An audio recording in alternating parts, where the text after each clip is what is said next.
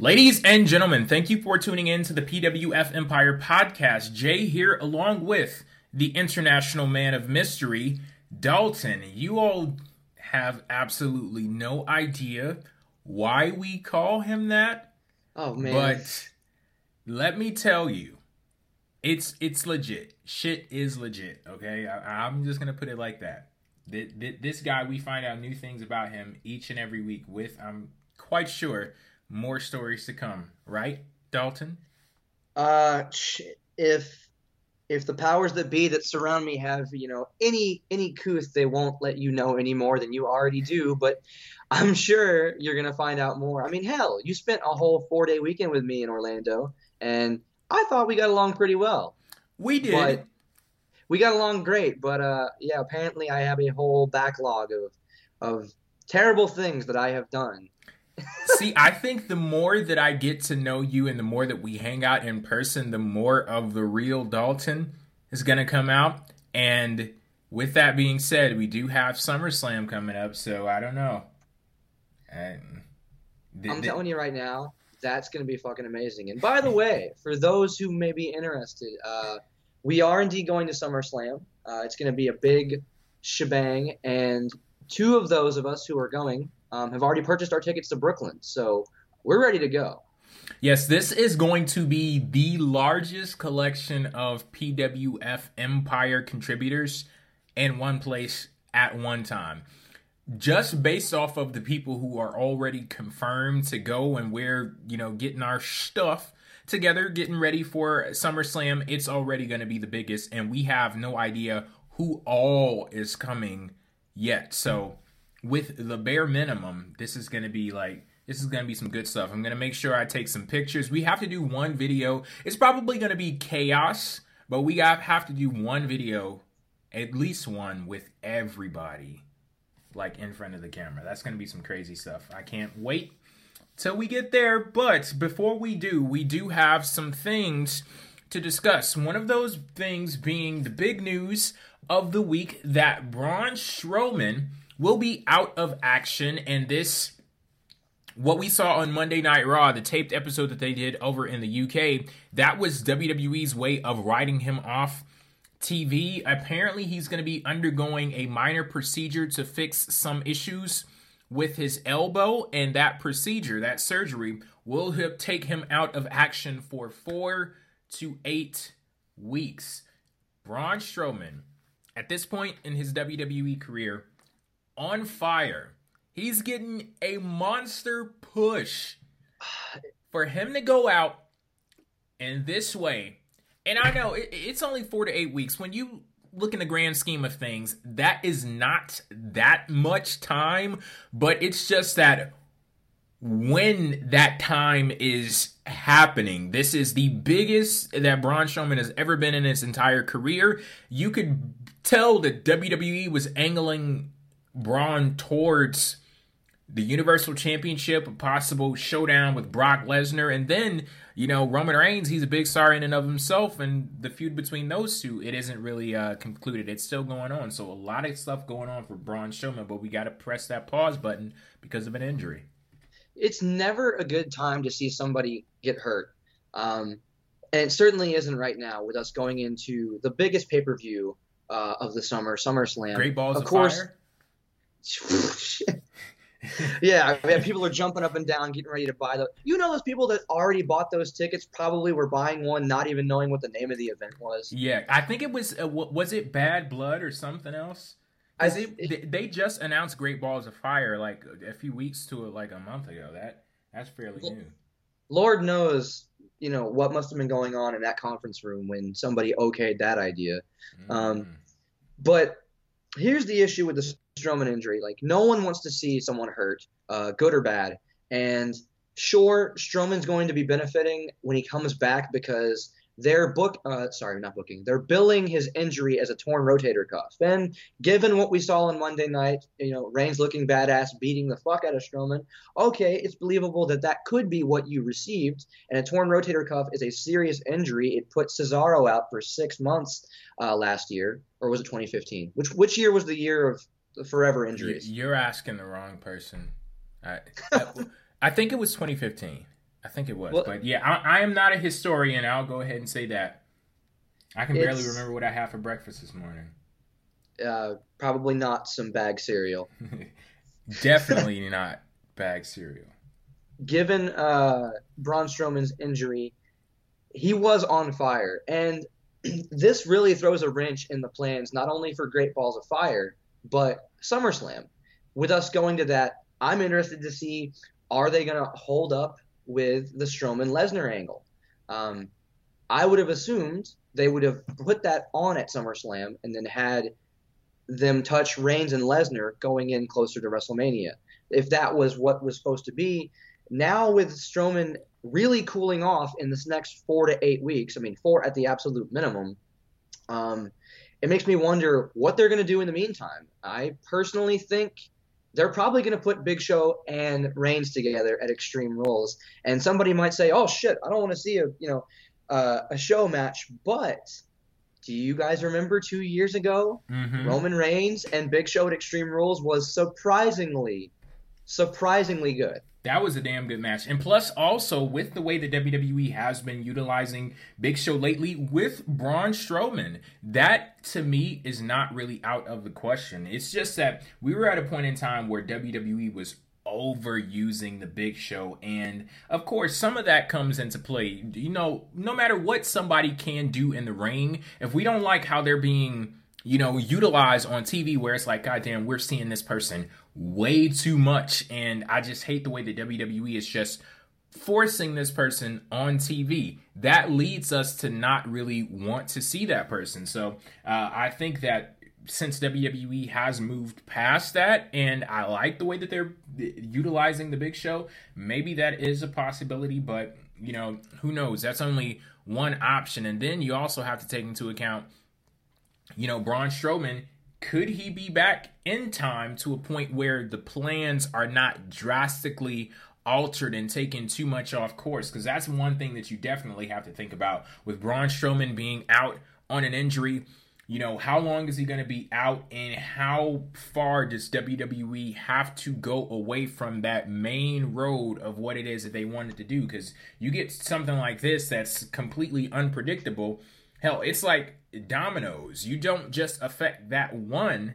When that one falls, another one falls, another one falls, so on and so forth. And you have to completely change up the whole game plan. So I'm hoping that this doesn't disturb things too much, and that Braun Strowman is back as soon as he possibly can be, while maintaining that safety and that health, and he's back to 100%. Shit, talk to John Cena. Let him borrow your. John Cena's eating. John Cena, just let him borrow the superhero, healing powers, those mutant powers that you have, just for the next few weeks. I mean, there's something to be gained by coming back as soon as he is purported to be, if he only takes out 4 weeks. As long as he comes back and capitalizes, if they actually address why he went out, and play up the fact that he did return in such a fast way, coming back looking as strong as he does, there's something to be gained. You can turn this really crappy situation into a positive. But that remains to be seen how they're going to make him look. I would certainly hope that, this is one of those times where I have been getting on to Braun Strowman about cowering away, but you had every reason to this week. And it didn't just serve a purpose for Braun Strowman being written off TV. Roman Reigns in that moment actually looked like what I was hoping he would look like coming out of this whole Undertaker mess at WrestleMania. That's a person, that Roman Reigns that we saw on Monday Night Raw, that's a person that's capable of beating The Undertaker at WrestleMania. What I've seen from him previously, I've had some issues with the way the WWE has been handling him, and honestly, I was at a point where it's like, I don't even see that anymore. That's not even a thing. Roman Reigns is no longer, quote unquote, the guy that beat The Undertaker at WrestleMania. And do you remember how long Brock Lesnar fed off of ending the streak? Oh yeah, it was part of Heyman's shtick for 6 months later. Yeah, and that's the thing with WWE. This is not some shit that you can just squander. You have to every single time, and I'm not BSing here, every single time you book Roman Reigns, you have to ask yourself the question, is what he's about to do something that will reflect a man that's capable of ending the career of The Undertaker? And if the answer to that question is not yes, go back to the drawing board. Go back to the freaking drawing board, because that's something that you absolutely cannot squander, because that's a huge thing. And WWE has to strike a certain balance to where, yes, we acknowledge Braun Strowman to be the monster that he is, while also Roman Reigns, that's the guy that was capable of beating The Undertaker at WrestleMania. Like, we can't forget about that. You cannot allow us to forget about it. No, not you have an opportunity to project a superstar like Roman Reigns. We've even mentioned at this point, because of that victory, he's propelled himself into a bracket of superstars. If you look at the whole roster like a tier system, he's propelled himself into a spot that nobody else exists in. So you have to actually address the fact. Well, there are a few other people exist there. Yeah. Okay, Lesnar. Yeah. Yeah, who at this point is a ghost. He is ghosting the WWE. He's propelled himself into this bracket where only a few people sit there, and you have to play that up on television. And given the attack that happened on Monday Night Raw, I felt it perfectly fit where he's supposed to go. It provided a good reason as to why Strowman is off television, made Roman look strong. Now, when Strowman does come back, keep it moving. Mm-hmm. So, speaking of keeping things moving, where are we going to next? You want to talk about Little Miss Bliss? About my homegirl, Little Miss Bliss. So, here's what I think, we've addressed, by and large, Raw and SmackDown for that matter, were kind of inconsequential because, well, they're over in the UK. And you know what? I'm glad they get shitty shows, if I'm being completely honest, because they are... Let me just go ahead and say this. WWE UK fans are number one when it comes to obnoxious-ass wrestling fans. I'd put them above New York crowds, and because New York crowds are obnoxious as hell, too. And I was going to say I put them above the post-Mania Raw crowds, but let's go ahead and call a spade a spade. Most of the people in the audience in the post-Mania Raw crowds are from the friggin' UK, so they bring their bullshit over here. But the reason why I say that they're so obnoxious is because I'm quite sure WWE could sell tickets to an empty arena, meaning that no matches are going on. As long as they have the opportunity to chant for something, or shit, not even chant for something, just chant period, they're going to be satisfied. You can have an empty goddamn ring. They'll chant all night after paying $100 for a ticket, and they'll be perfectly fine with it. Because that's all they want to do. All they want to do is come up with a chant and just do some shit. They don't care much about the show. That's why I'm glad that they got a shitty show. Well, see, here's the issue I have with that. And I have to agree with you in that I'm a little bit selfish and glad that they do get those sometimes, so that the good shows are saved for us Americans.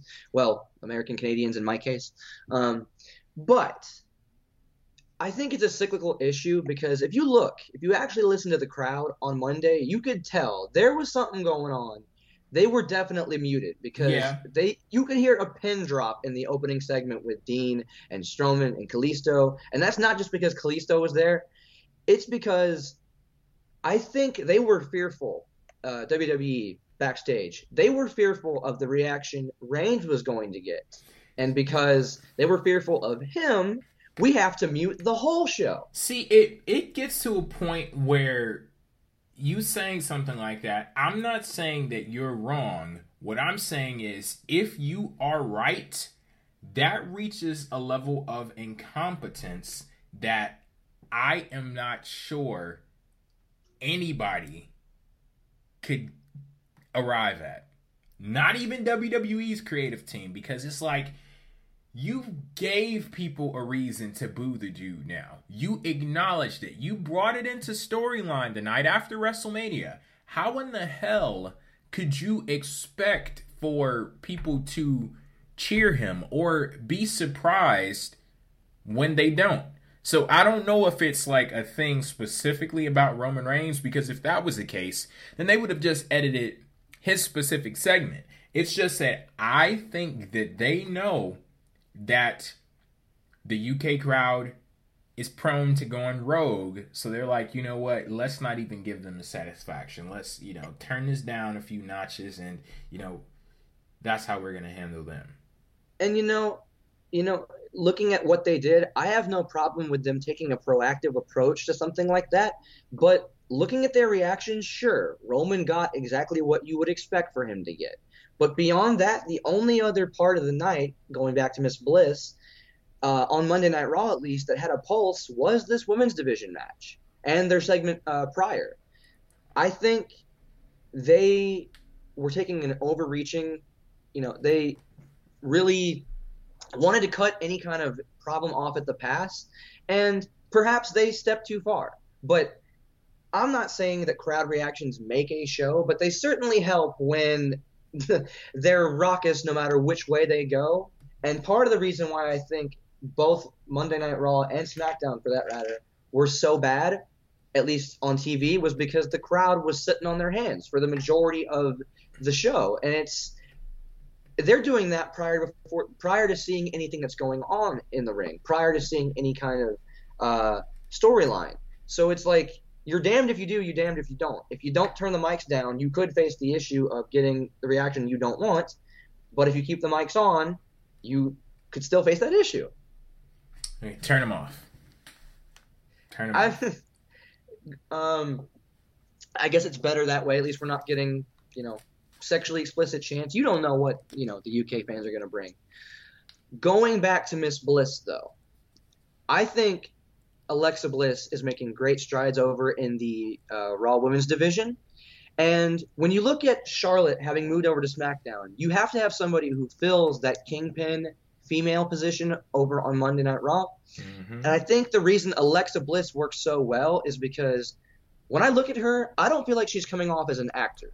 I don't feel like she's playing a part. I don't feel like she's reading a script.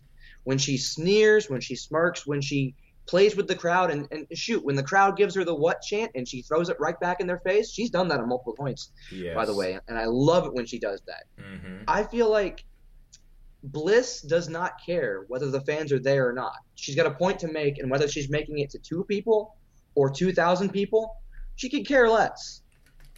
Yeah, the thing about Alexa Bliss, I've said it before, I'll say it again, the character that she plays, she does it perfectly.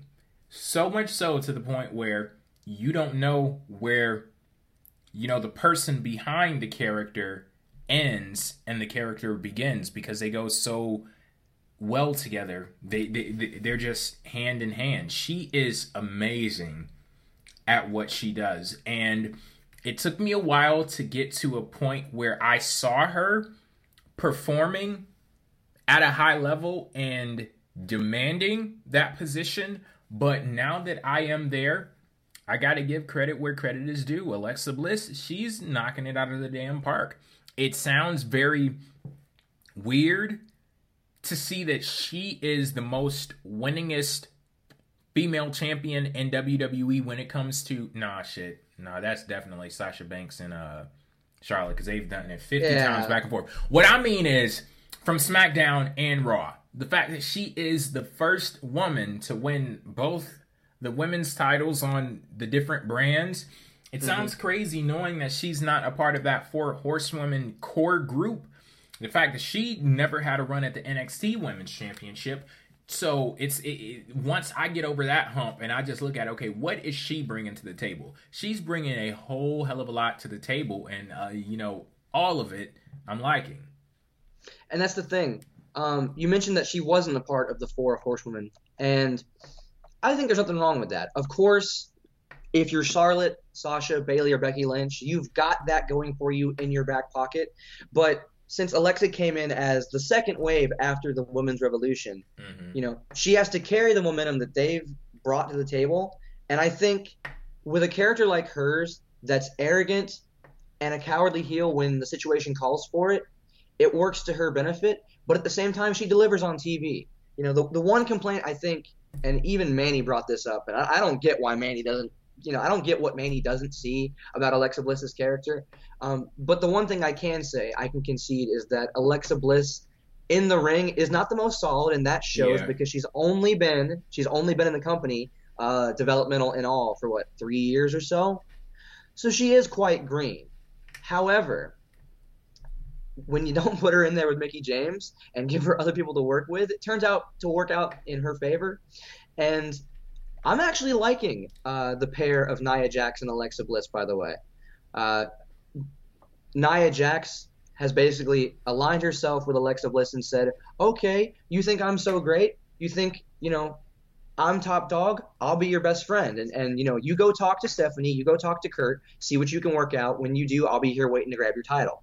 I actually like that idea. It's using, in Nia Jax's favor, it's using the fact that she'll play buddy-buddy with the other female superstars and then strike her opportunity when the moment comes. And taking somebody who is as small as Alexa Bliss with somebody who is as big as Nia Jax, I think there's a lot to be gained there as far as what you can do within the ring, and I'm enjoying it. I want to move over to the SmackDown side now, because while I may be enjoying what I see on Raw, I'm seeing some issues come into play.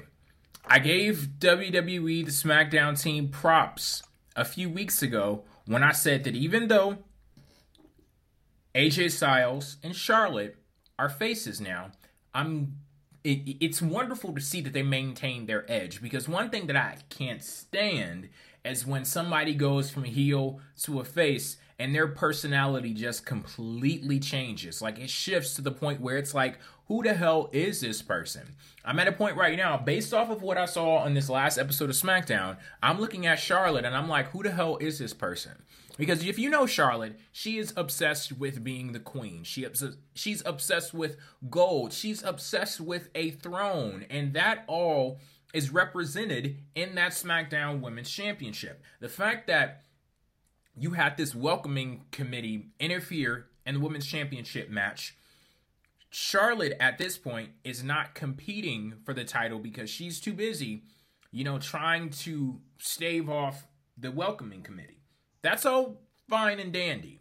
The point that I have an issue with is the fact that she has now lost sight of what it is that she truly desires. Like, she's become Naomi's best goddamn friend. And I'm seeing all of these pictures that they post on Twitter. Naomi, Becky Lynch, Charlotte, love each and every one of them.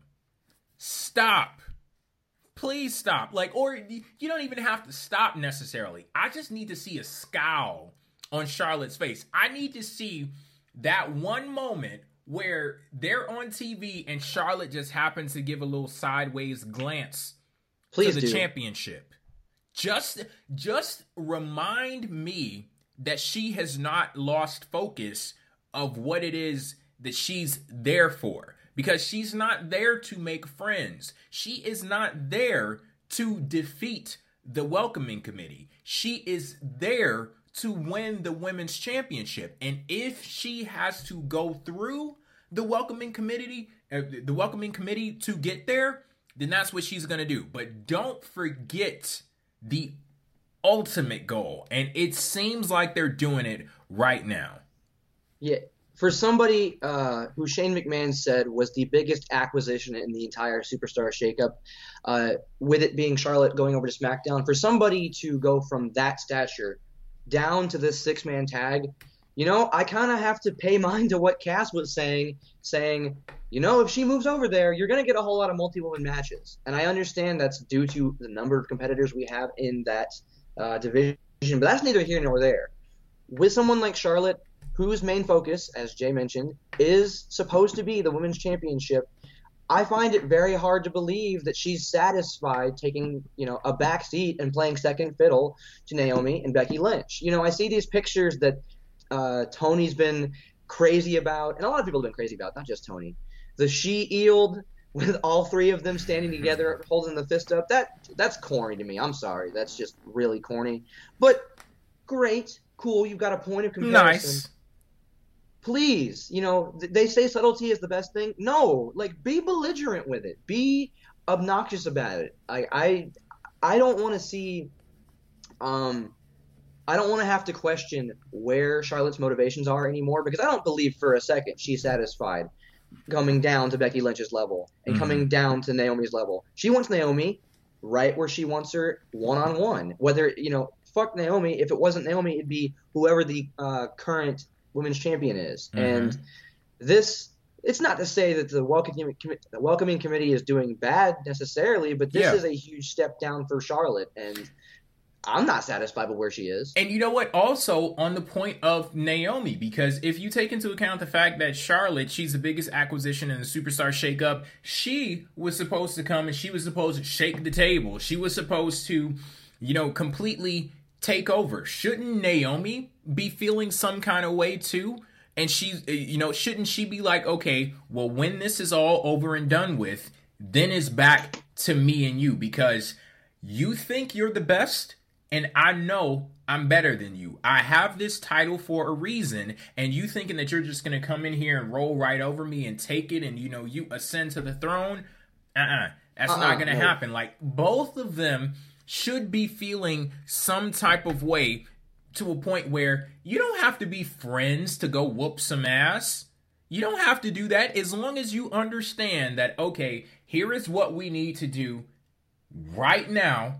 But once we get rid of them, then it's me and you. Then it's on and popping. Then we're going to get back to the real business. This is not necessarily the real business. You just have to neutralize them to get back to where you originally were. And I'm not necessarily saying that WWE won't ever get back to that point, but you need to tell those stories right now.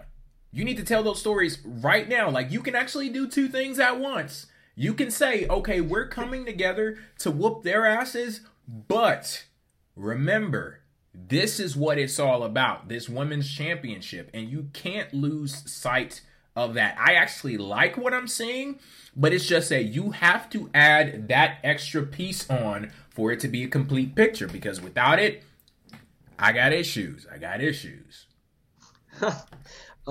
Please get your shit together, SmackDown. By SummerSlam, preferably, because, I will be in attendance. We all will be. We all want to see that singles women's championship match. I'd much rather see that feud than have more multi-woman matches. Please, WWE. That's all I'm asking. I'm not. Some tweaks. Just do it. Just a little bit. Yeah. That's all you got to do. Can we little tweaks? I don't know. This one, this isn't gonna need a little tweak. This is gonna need a twonk. All right. I think I know where you're going with this. This whole Jinder Mahal thing. Why? I don't know. Maybe I shouldn't care as much as I do, because I'm sitting here and I'm like, oh my God, Jinder Mahal pinned Randy Orton. But who is Randy Orton at this point? Who the fuck is he? Maybe he's just content with what he's done in his career. I wouldn't necessarily assume Randy is that hospitable, but we can sit here and scream until the cows come home about the fact that why the hell is somebody in Jinder Mahal's position in the position that he is? Why is he positioned as the next number one contender for the WWE Championship? But honestly, I appreciate that even with this confusing booking decision, they're giving this some consistency. They're not letting us forget that Jinder Mahal is the next number one contender. They're not missing any opportunity to get more heat on him. And look at what they've done since he's been put in that position. He's taken at least three different pinfall victories on television. One over Randy Orton. I mean, it's still a weird choice. And I'm not going to sit here in front and try to tell you that Randy Orton and Jinder Mahal is a match I want to see. But I do have to say, at the very least, they're making Jinder Mahal look convincing at least, and I can't fault him for that. And I like the presence that he brings to the table. Like there's something about him that if this was another life, you know, some alternate universe where he actually was built up to this point, then I'd get it. But realize that when you say you appreciate what they're doing with him, giving him the pinfall victories and things like that, that is not the difficult part. The difficult part is building the guy up. And that's what they chose to, you know, we're just going to press the fast forward button on that. You know, boom. Okay, he's the number one contender now. Now let's start giving him the pinfall victories. It's like once you buy into WWE's bullshit and meet their crappy standard, they're doing okay. Or they're doing a good job. Within their bullshit, they're doing a good job. But my problem is that we are in the BS. Like, we're there. That's what I have an issue with. And I don't know. This is one of those things that I am simply not going to get over. The only thing that they can honestly do to get me to a point where I'm like, yeah, okay, I'm rocking with Jinder Mahal 100% is build a time machine. And I don't see that happening anytime soon. So, I mean, I guess I could, you know, jump over to your side where it's like, yeah, they're doing good stuff. But then again, it's not that they're doing good stuff. It's that they're not doing bad stuff. Okay. I'm giving them the pass by virtue of it's not unwatchable. It's not something I'm jumping up and going, yay, you're my next number one contender. It's just, okay, it wasn't complete garbage. And speaking of time machines, I understand how Jinder Mahal's anti-American character would fit better in olden days. In years past, this would have worked a whole lot better, but you know, smarky fans will be smarky fans, and they won't, you know, refuse to let us know that Jinder Mahal doesn't claim India as his nationality. He's actually Canadian. So some people are just dismissing it on that fact. You know, you can't look over the fact that no, you weren't born in India. You don't, nor does he claim India as, you know, his homeland. I mean, like, if we're gonna do that, can I go ahead and ruin everyone's lives and say that Chris Jericho was actually born in the United States? Oh, you're hurting all five people that really were invested in that. No, because Chris Jericho being Canadian, that's a big part of who he is. But you know, technically, he was born in the United States, so. Well, I mean, Canada does offer dual citizenship. It's not the hardest thing in the world to get a citizenship with them. Yeah, you'd know, right? I would. It happened. International man of mystery there. Gosh. Transitioning into more of what SmackDown has to offer, though, you talked about a twonk, and I'm still not 100% sure what that is. It's a big version of a tweak. Okay. Twonk. Here's something I think that needs a twonk, and that is Nakamura's presence on SmackDown. Okay. Now, I understand that Shinsuke Nakamura is a kind of character, looking strictly at his skill set, who probably shouldn't be talking on the mic a whole lot. He's got charisma that just emanates from him. He's, you know, with his facial expressions, his body movements, his entrance, the whole nine. He's somebody that doesn't need to talk on the microphone. So you would naturally assume that the person he's feuding with in Dolph Ziggler would take the lion's share of the vocal duties when it comes to promos and building up their match. Unfortunately. Dolph Ziggler's a bitch.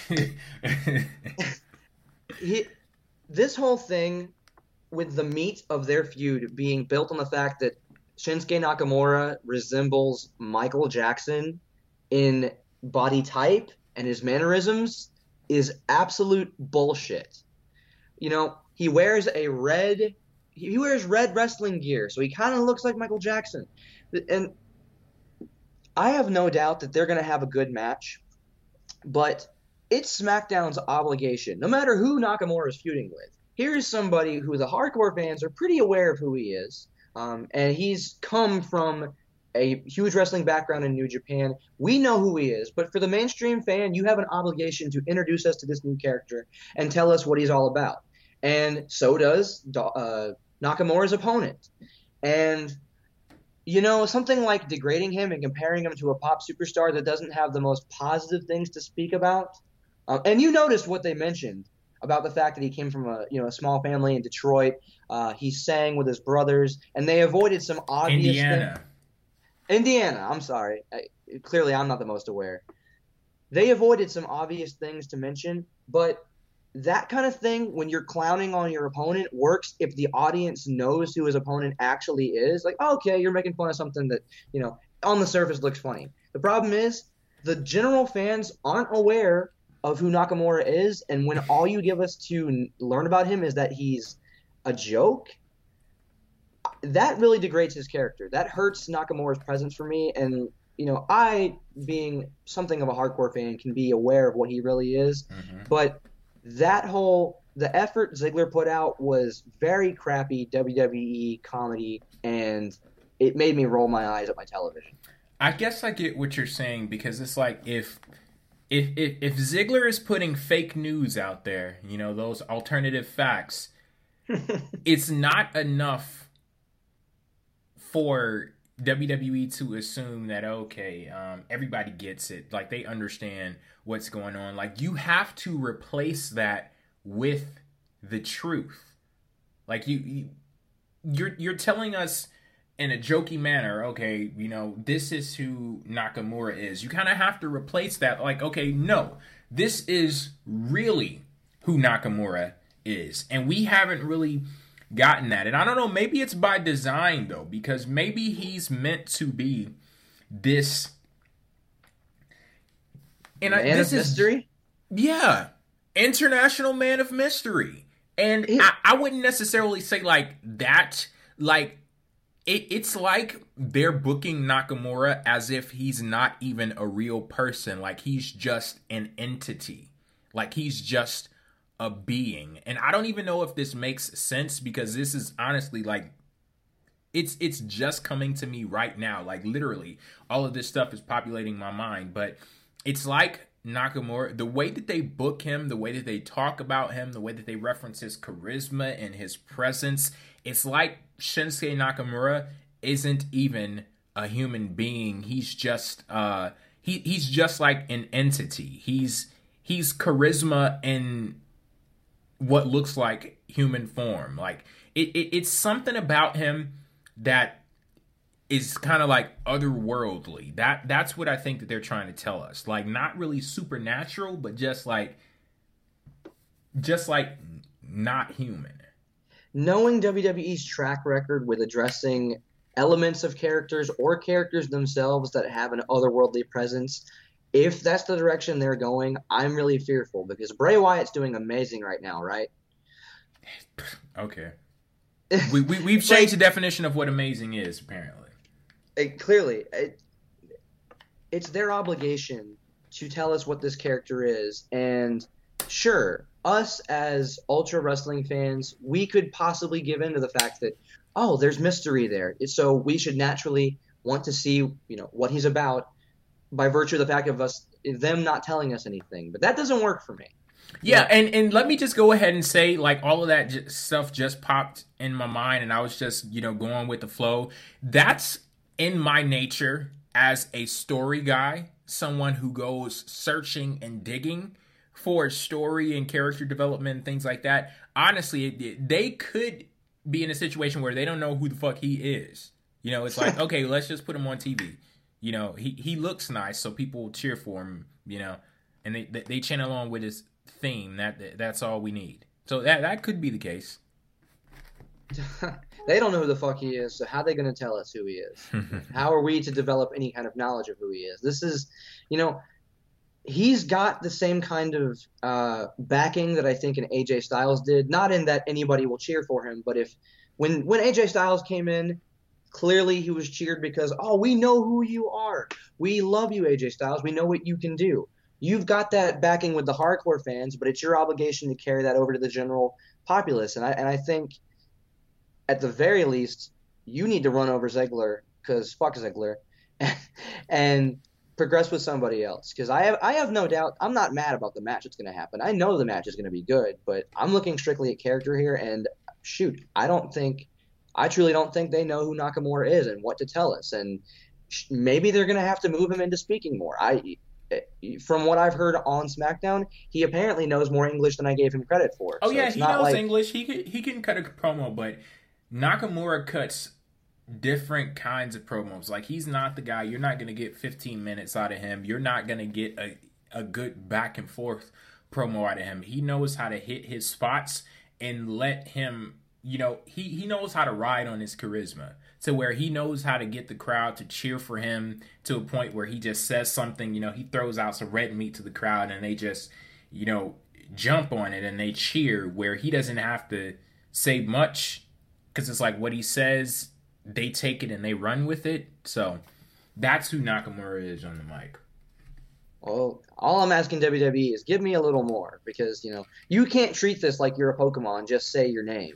I'm going to need a little more than that, WWE. Well, maybe Dolph Ziggler actually was telling the truth then. Maybe his real name is Michael. Yeah. Grew up in Gary, Indiana, started a band with his brothers and stuff. Oh my god, that's so ridiculous. Okay, anything else you want to talk about? Not immediately coming out of this week. That's what I was saying. This week was highly inconsequential. I don't understand. Maybe it's us being selfish, but pardon me for asking for more storyline development. Well, it was in the UK, so I'll give them a pass. Because fuck those guys. Not all of them. There are some nice UK folks over there. J.K. Rowling. The author of the Harry Potter universe. Mm-hmm. Yeah, she's nice. I'm sure she wasn't at the show, though, so fuck them. Some interesting news that I read. There apparently is a Vince McMahon biopic in the work. And I'm sorry, I don't know what that means. It's like a biography of Vince McMahon in movie form. Okay. So apparently that's in the works, and John Cena was interested in playing the role of Vince. Why am I not surprised? See, that's the kind of thing where, knowing the person that Vince McMahon is, they're going to take so many liberties with what actually happened. Because Vince being the proud guy that he is, I'm sure he's willing to play up what has happened in his actual life to make himself look better. And that's, who wouldn't do it in that position? Well, see, that's the interesting thing about this is I don't think this is going to be a WWE movie. They may need approval to get the thing up and off the ground, but I don't think that this will be WWE from, top to bottom. And that's going to be an interesting thing. If it is going to turn into a movie, what type of involvement is WWE going to have in it? Because the more involvement that WWE has in it, I honestly think the less of the real story we're going to get. Or maybe I won't say that, but it's just that it's going to be angled from a perspective where the real juicy shit we're not going to get to. And, I can understand why they might want to frame it in that way, because there's certain things, ignoring Vince McMahon, there's certain things in anyone's life that you probably wouldn't want getting out to the public. But especially because of WWE in the position. That, right? Yeah. Oh my God, really? Anyway, they don't need to know about that shit. Wow, this week has just been, you've learned so much about me. WWE being in the position that they're in. Can I just say that you gave me something right there that it's hurting me to pass up on it, but I'd love for you to tell me off air. I'm sure it's amazing and I'm going to die laughing, but I'd rather, let's not let all that get out. Okay. WWE being a publicly traded company and knowing the position they're in, if they want to keep true to some of the darker things that Vince McMahon has been through some of the legal issues he's had, they might be weary of putting that out in the biopic then. And so it doesn't, man, it doesn't have to go as far as being 100% true to what has actually happened to Vince McMahon, but it's something that I think we as hardcore WWE fans would want to see, especially if they're going to throw in, comedy, because I don't doubt that if John Cena is taking the role of Vince McMahon, that there's going to be comedy in there. See, the thing with John Cena, though, he said he would like to play the role, but he knows that there's probably a better person out there for it. And I don't, like, John Cena as Vince, that would be a total mind fuck, because you stole the words out of my mouth. I was just gonna say we know both of these people, and to see John Cena playing his boss, they have two very distinct personalities where it's like, oh my god, like I would have to get over that. Like even when I watch Rock movies, of the few that I have watched, just trying to detach from The Rock and like, okay, this is an actor who is playing a character, but I've seen, this character, The Rock, for, so many years, and just trying to detach that, but that would be really crazy. I just watched a video the other day about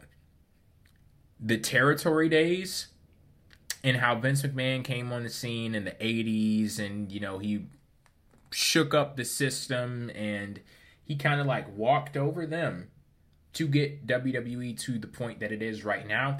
Just that aspect of Vince McMahon's life, even outside of the possible scandals. Well, I'm quite sure that, whole era has its own scandal, but just the rise of WWE to this pro wrestling giant, this pro wrestling empire, so to say, that's interesting to me. So if there's so many different ways that they can examine this, and so many different angles, that it would be very interesting to just sit back and see what the final product is. But we've seen before they do, based on a true story type movies, and the people who are involved in it or know the history, they're like, oh, that shit didn't happen like that, and that's, highly inaccurate. It'll be like, just as wrestling fans, to kind of know the history of the business, and me being a person who has done research on Vince, to sit back and see how they capture all of that in in a fictional sense, that's definitely going to be an experience if it ever gets off the ground. If this goes somewhere, you're going to see the credits roll, and it should say loosely based on a true story. Because, they have to make stuff all dramatic and add, emotion and drama where there is none. But hell, in the life of Vince, you probably don't need to do that. I mean, we know stories. That's the thing about Vince McMahon, is that I don't get the impression that they're exaggerating any of his actions. As, crazy as we've heard him be over the years, I don't doubt that when they want to show the more dark and juicy sides of Vince McMahon's life, assuming they will do that, there's not going to be a whole lot of exaggeration. And the implications coming out of those, I think, are going to be interesting, because if WWE as a whole gets to jurisdict what parts of Vince's life they put in the movie, it would be interesting to say, like, well, Vince, you were involved with X, Y, and Z back in the day, and this is the reaction it got. Yet somebody, a superstar on your roster, or a superstar that you're working with, has been accused of X, Y, and Z, and you're not eliciting the same reaction. I feel like it could be used to benefit some people who are, going through the ringer with their employment with Vince McMahon. Speaking of going through the ringer, something came up literally right now. My buddy actually talked to me earlier this week, and it's that I feel like I have to bring this up. Victoria, former WWE superstar, has gone the way of Paige and Charlotte and had some nude photos leaked. What a big surprise. Now, Victoria is not currently working, at least not to my knowledge. She's not currently working with WWE in a developmental or on television way. But it makes me wonder, being as satirical as I can, is it almost a requirement as a female superstar in this day and age to have nude photos or sex tapes leaked just to keep you relevant? Because I've not seen them. I don't have any interest in seeing them. I saw Charlotte and that made me throw up. So God. I don't have any more. It really makes me wonder, Paige was an incident in and of herself, but recently in the past few months, this has been an ongoing thing, and more female superstars are doing this. And I'm not here to debate whether or not they were victims or not. I still think this in any situation, having nudes leaked is a terrible thing, and it sucks. But it makes me wonder, is this moving past just unfortunate human errors, or is this actually becoming part of this world, this carny world of wrestling? I honestly think that this is just a reflection of society at this point, and the industry of pro wrestling just so happens to be a segment of society. I hear stuff about this all the time. Even in the military, there's this scandal that's going on.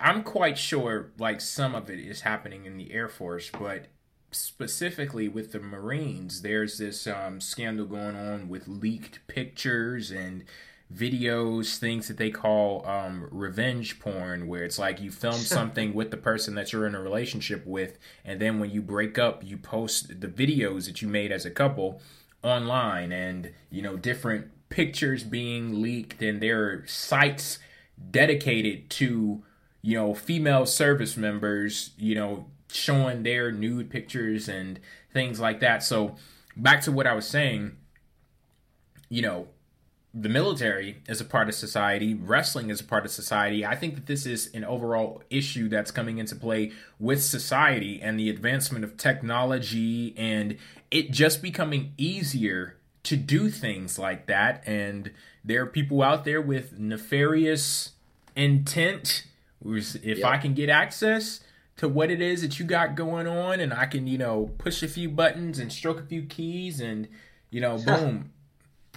And if I can get into your account, I can share some stuff with the world. Boom, it ends up happening. So I don't think that this is anything specific about wrestling. It's just that we're having, these three names, Paige, Charlotte, Victoria. I'm quite sure that there are more that we've yet to see. Sure there are more just waiting in the wings. Mm-hmm. So it's just an overall society thing that just happens to be hitting wrestling.